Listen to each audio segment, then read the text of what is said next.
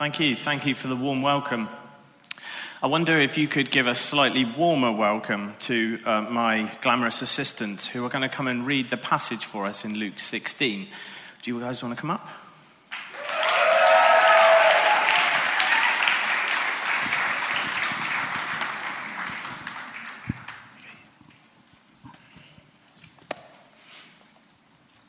These guys are, along with all of the kids that are in the kids' work, these guys are the future of our church.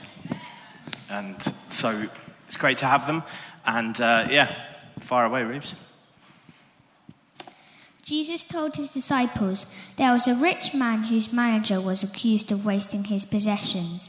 So he called him in and asked him, 'What is this I hear about you? Give an account of your management, because you cannot be manager any longer.' The manager said to himself, 'What shall I do now? My master is taking away my job. I'm not strong enough to dig, and I'm ashamed to beg. I know what I'll do. So that when I lose my job here, people will welcome me into their houses.' So he called in each one of his master debtors. He asked the first, 'How much do you owe my master?' 3,000 litres of olive oil,' he replied.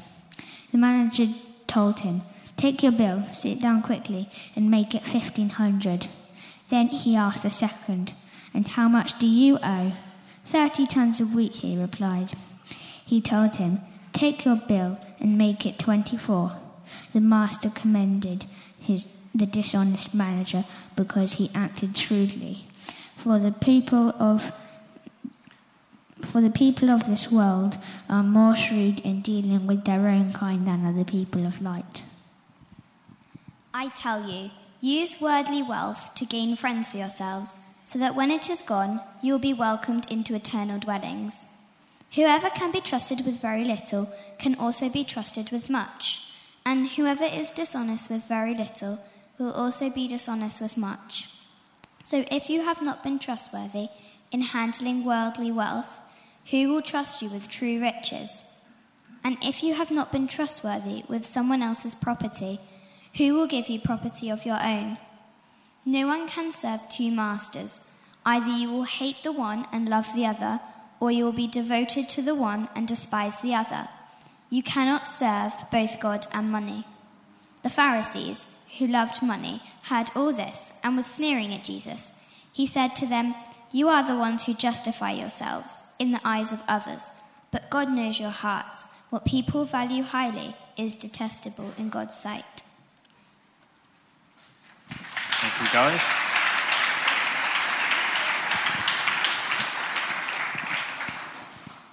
Great. Well, we're in a summer series, and we're looking at 6 parables in the book of Luke. And the parable of the shrewd manager is only recorded in the book of Luke. But 16 of the 38 parables that we read about through the Gospels actually touch on money. Other than heaven, Jesus spoke most about money. And so it's hardly surprising that when we read in the Bible Jesus' words, we have to encounter the topic of money. Money plays a massive role in our lives. I probably don't need to tell that to you. You need it to pay your bills. You need it to buy food, to buy clothes. You need it to go on holiday, to go to the cinema. You can use your money to get to the edge of space. Oscar Wilde, in the late 1800s, said, "Money isn't the most important thing in the world, but it's reasonably close to oxygen on the gotta have it scale." It matters massively to who we are. There's a good side to money. It's a wonderful asset. We can use it. We can use our finance to bless others. Jesus was supported financially by other people. In Matthew 10, when Jesus sends out the 12 apostles, he says not to take a bag or a tunic. He says to rely solely on the provision from others. There's also a bad side to money, and it can bring out the darkest parts of us. 1 Timothy 6:10 says, "The love of money is the root of all evil," and money can become our idol. Who hasn't dreamt of making it big or having loads of money?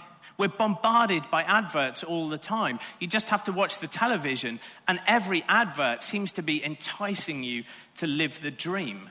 You can buy that new car that you've always wanted. There's a new iPhone or a new watch that you can buy. It's within your grasp. By the end of the National Lottery adverts, I've already worked out how I'm going to spend my 30 million jackpot. Done and dusted. It's easy, isn't it? We're fixated on winning it. We're fixated on earning more of it. And we're terrified of not having enough of it. And Jesus knows the positive and the negative aspects of finance in our lives. And so he speaks about it so much because he wants to equip us to deal with the positives and negatives of that finance. So Luke 16, the passage we read together, is Jesus telling a parable. And I don't know about you, but I was really struggling with it when I first read it. And commentators throughout the centuries have argued and wrangled and not decided exactly what the parable means. So I'm going to have a stab at it today. So we begin the parable by understanding who Jesus is addressing. And we can see in verse 1 that it's the disciples. But as with many of Jesus' teachings, there are other people hanging around. They're outsiders listening in. In verse 14, we see that the Pharisees have been listening because they're sneering at what Jesus has had to say. But we are the intended audience, the followers of Jesus. And the details of the parable are fairly basic. There was a rich man. We don't know where his wealth had come from, but he'd employed someone to look after his business. But it appears there's a whistleblower in the ranks because someone has made the rich man aware that the manager has been wasting his possessions. Now, at this point, we don't know that there's any wrongdoing as such. He might just be someone who's in the wrong job. He's just not very good at it. So the rich man calls the manager into the office and says, basically, here's your P45. You're out. You cannot be my manager any longer, verse 2 says. But it seems like the dismissal isn't instant. And that was cultural, that you may lose your job, but it may not be to the end of the day. So he had a bit of time to think about his next move. And we hear some of the narrative in his head from verse 3. You know, he's a white-collar worker now. He's not cut out for digging. Maybe he's just not willing to do it, but he's definitely too proud to beg. So he hatches a master plan. He brings in a number of the people that owe his master money, and he starts wiping out their debt. Now, commentators can't agree on the reason for this. There are three differing opinions. One is that the manager is actually reducing the debt by taking off his own commission. The second is that he's reducing the debt in line with market value. So one of them owes wheat, and the price of wheat has gone down, so he's just adjusting it. Or the third option is that he's reducing the size of the overall debt, essentially doing the rich man out of what he's owed. But whichever it is, we're told in verse 8 that he's now a dishonest manager. And from the rich man's perspective, the manager has done him out of money. He's done him out of finance. And as I read it, even though I've read it multiple times, I'm rooting for justice. I cannot wait for the rich man to get one over on the manager because he's diddled him out of finance. But I'm left stunned. It's unbelievable because in the second half of verse 8, we read this. The master commended the dishonest manager because he has acted shrewdly. I mean, what? It's ridiculous. But basically, he used the boss's money in the present, in the here and now, to set himself up for the future after his job is finished. And I want to be clear at this point. Jesus, while telling this parable, is not endorsing this dishonesty. Jesus does not turn a blind eye to illicit or illegal practices, even if the outcome is ultimately righteous. And in the parable, the rich man isn't commending the manager for taking his money. He's not saying, oh, well done, you took loads of money off me. You're very clever. What he's saying is that the manager has been shrewd. He's thought about it. Jesus is highlighting the shrewdness of the manager. And shrewdness is actually something that we should desire. The word shrewd in the dictionary means astute. And if we refer back to Jesus sending the apostles out in Matthew 10, we can read in verse 16, I am sending you out like sheep among wolves. Therefore, be as shrewd as snakes and as innocent as doves. Jesus is telling us to be shrewd. Jesus isn't telling us to be dishonest. We're to be innocent as doves.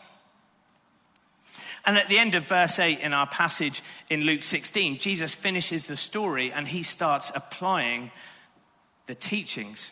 He tells us, for the people of this world are more shrewd, more astute in dealing with their own kind than are the people of the light.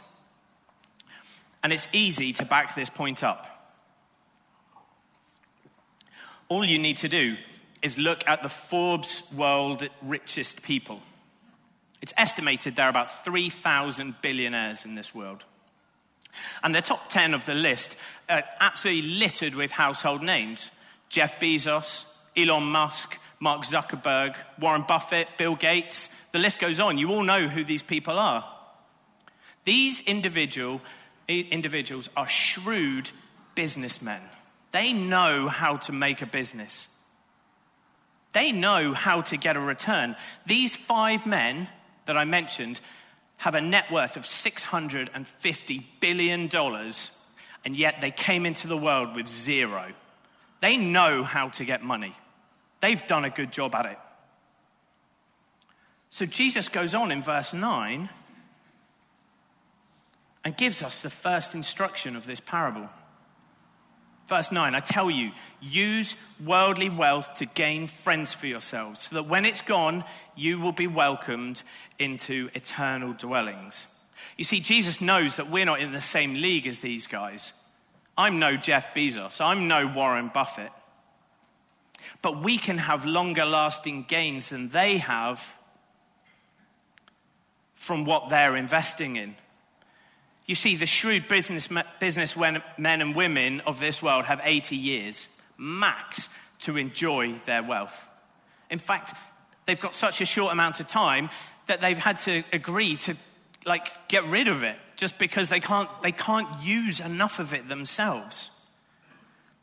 And they're going to enjoy their wealth before it's gone. And it's when it's gone, not if. We didn't bring anything into this world, and we will not be taking anything out of this world. Jesus wants us to be shrewd investors in something eternal, to put our money where nothing can touch it. And there's always one key point within a parable. Otherwise, it would be pointless. Jesus wouldn't tell them. And in this particular parable, it's our relationship with money.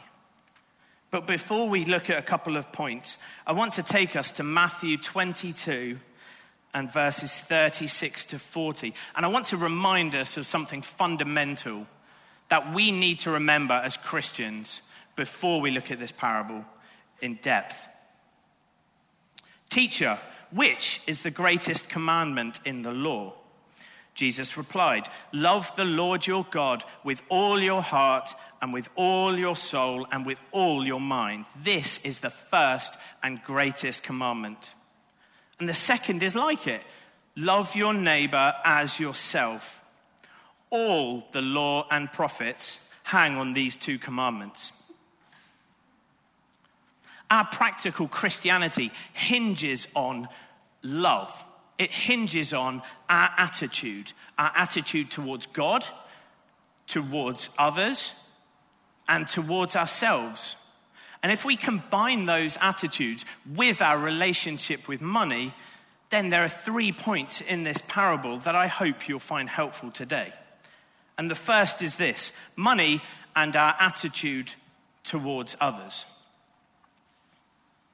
I've already said this today, but we cannot take our money with us. And so you know that the money we have is limited to this time that we have on earth. So how can we best use our finance? Well, Matthew 6:19 and 20 says, "Do not store up treasures for yourself on earth, where moth and vermin destroy, and where thieves break in and steal. But store up for yourselves treasures in heaven, where moth and vermin do not destroy, and where thieves do not break in and steal." Verse 9, "I tell you, use worldly wealth to gain friends for yourselves." People's lives are the only thing that last eternally. Nothing in this world lasts eternally, but people's lives.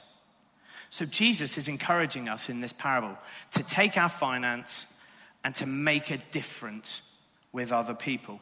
Imagine the moment that you leave this world and you get to heaven and you're stood around, you're worshipping, and someone comes and taps you on the shoulder.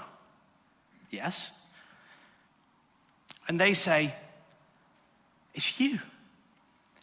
You regularly gave to Citygate Church, to their regular giving. And do you know that financed an Alpha course? And I went on that Alpha course. And that's why I'm here." Or perhaps it will be another initiative or another event that you've supported financially that enables people to meet Jesus, because that's what's important. Our online broadcasting costs money. We have to buy kit.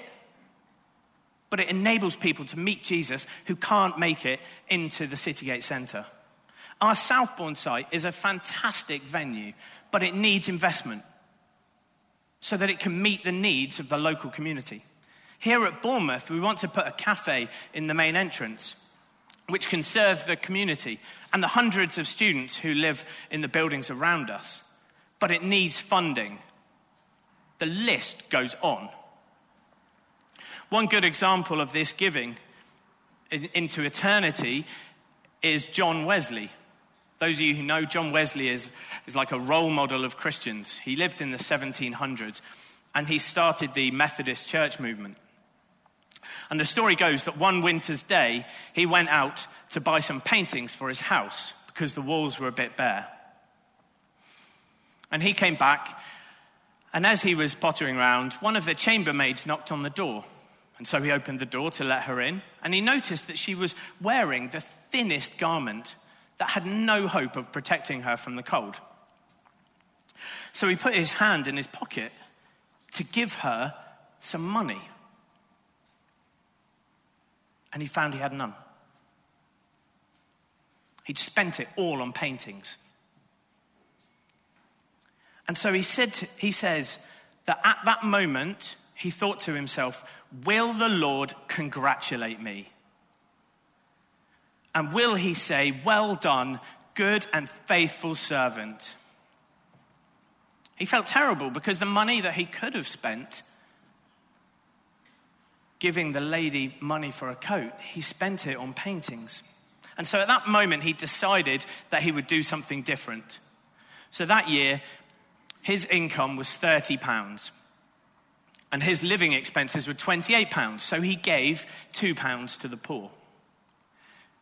In the next year, he earned £60 and he maintained his living expenses at £28. So he gave £32 to the poor.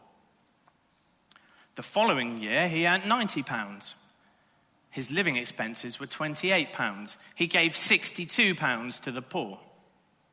I can see some of you are checking my maths. It's okay, I did the sums. But you get the picture. Many years later, his income had reached £1,400 a year. His living expenses that year were £30.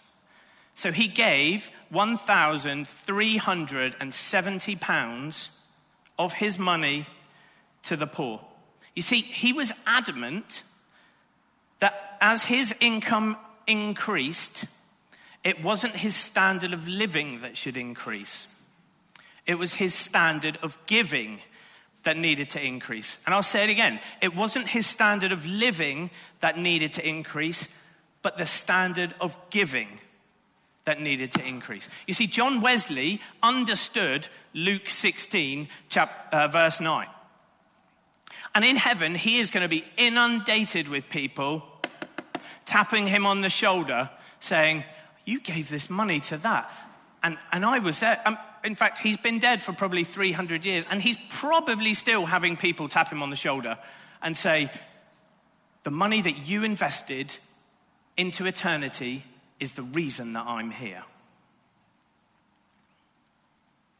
You see, it didn't increase his worldly wealth, but it is reaping massive rewards for the kingdom of God.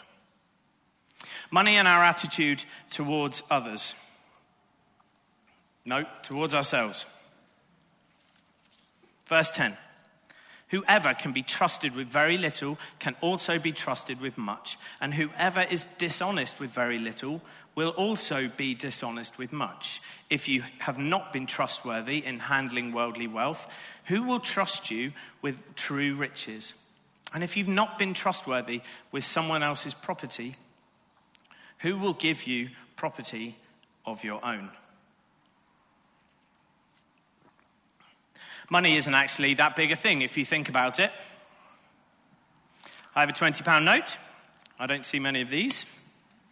In and of itself, it's not actually worth much. It's a bit of paper. Well, they're not paper anymore, are they? It's a bit of plastic with the Queen's head on it. But the value of this note is a test of our faithfulness and how trustworthy we are. How we handle it reveals what kind of person we are. And it's spiritual. If I was to offer this note out today to someone here, I guarantee all of you by now have worked out where it's going to be spent. You've already allocated it. It might go on a new school uniform for the start of term. It might go for a post-lockdown haircut. Some of you need it, by the way. It might go on a round of golf with some friends. But this type of offer really tests our hearts. And the value of the note will differ from person to person. Yes, it's £20. But the rich person who is desperate to increase their wealth will be hounding me for this £20 note. There could also be a poor person here today who cannot wait to have this £20 note and bless somebody else because they've never had the money.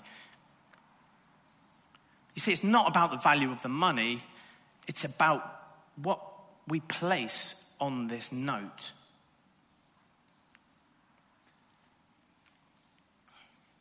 You see,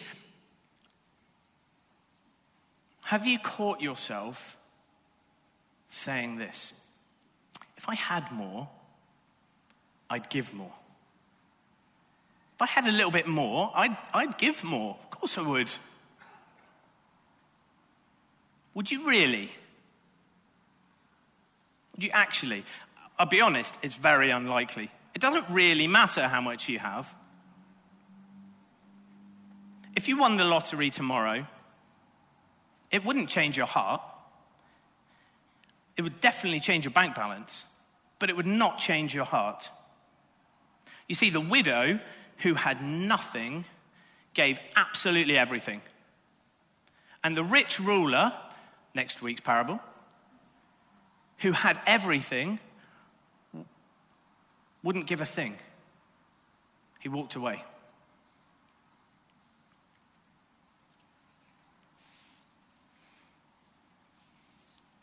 The money that we have is not even ours. We don't even own it. It's all God's. We're given the opportunity to steward it for him. And God has entrusted it to us. And yet, sometimes we're reluctant to give it back to him. Like the dishonest manager in the parable, he was just looking after someone else's money. And we are the stewards of God's money. And that reality changes everything. Our question shouldn't be, how much of my money should I give to God? And I am guilty of saying that. How much of my money should I give back to God? Our question should really be, well, how much of God's money should I keep for myself?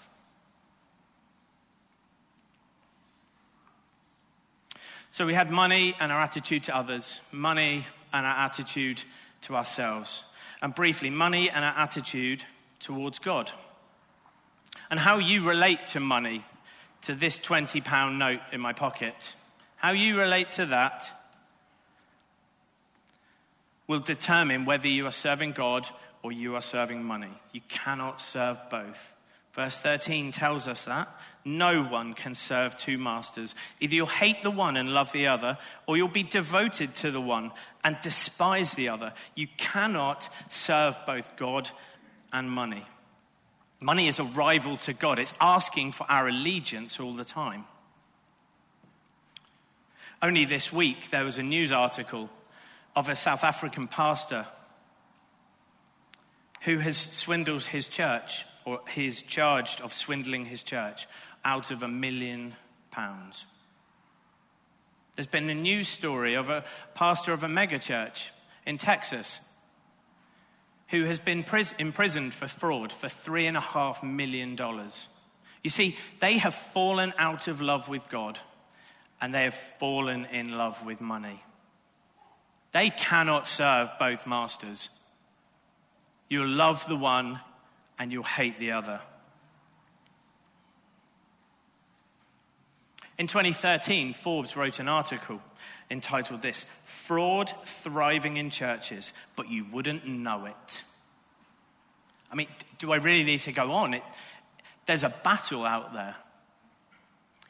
You know, Jesus is the Son of the Creator God, came to earth to die for our sins.